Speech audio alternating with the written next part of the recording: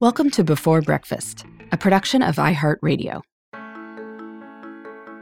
Good morning. This is Laura.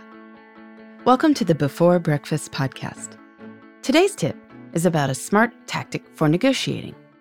Start by inviting the other person to tell you their perspective. Odds are good that by listening, you'll be able to see a solution that satisfies everyone. Today's tip comes from Allison Carter's book, Ask for More.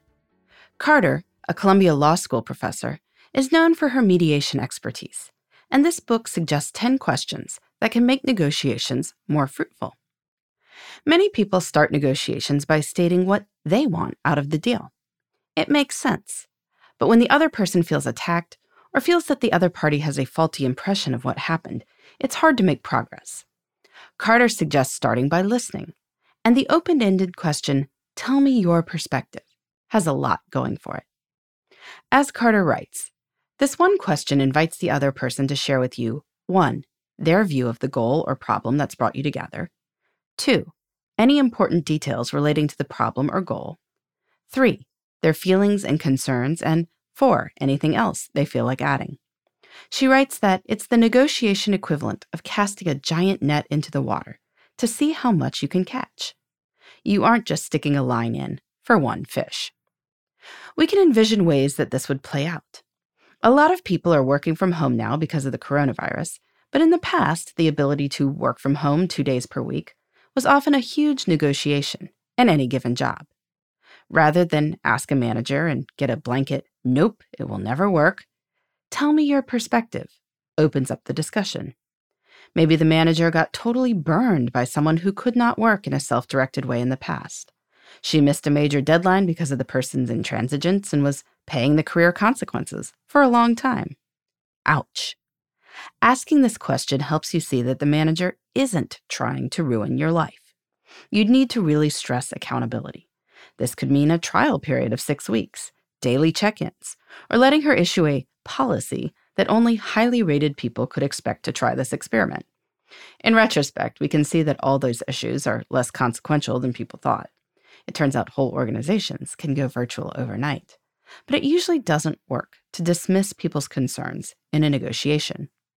Addressing them means everyone can win.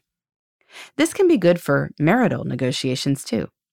Maybe one partner keeps agreeing to calls that are outside of childcare hours. "Tell me your perspective" can open up all kinds of insights.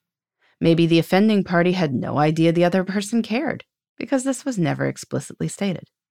Maybe the offending party assumes that the other party is just so much better at time management or might quit his or her job soon, so best not to rock the boat at the other job, or who knows. You don't, until you ask. So when you're looking at a difficult conversation today, open with, "Tell me your perspective." This doesn't guarantee that you'll see eye to eye, but you'll find out information that will be helpful, and you won't start off from an adversarial place. This makes all that follows much easier. In the meantime, this is Laura. Thanks for listening, and here's to making the most of our time.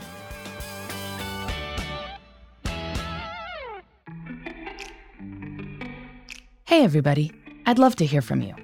You can send me your tips, your questions, or anything else. Just connect with me on Twitter, Facebook, and Instagram at Before Breakfast Pod. That's BE, the number 4, then breakfast, POD. You can also shoot me an email at beforebreakfastpodcast@iheartmedia.com. That Before Breakfast is spelled out with all the letters. Thanks so much. I look forward to staying in touch.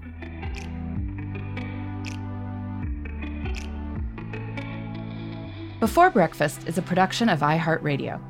For more podcasts from iHeartRadio, visit the iHeartRadio app, Apple Podcasts, or wherever you listen to your favorite shows.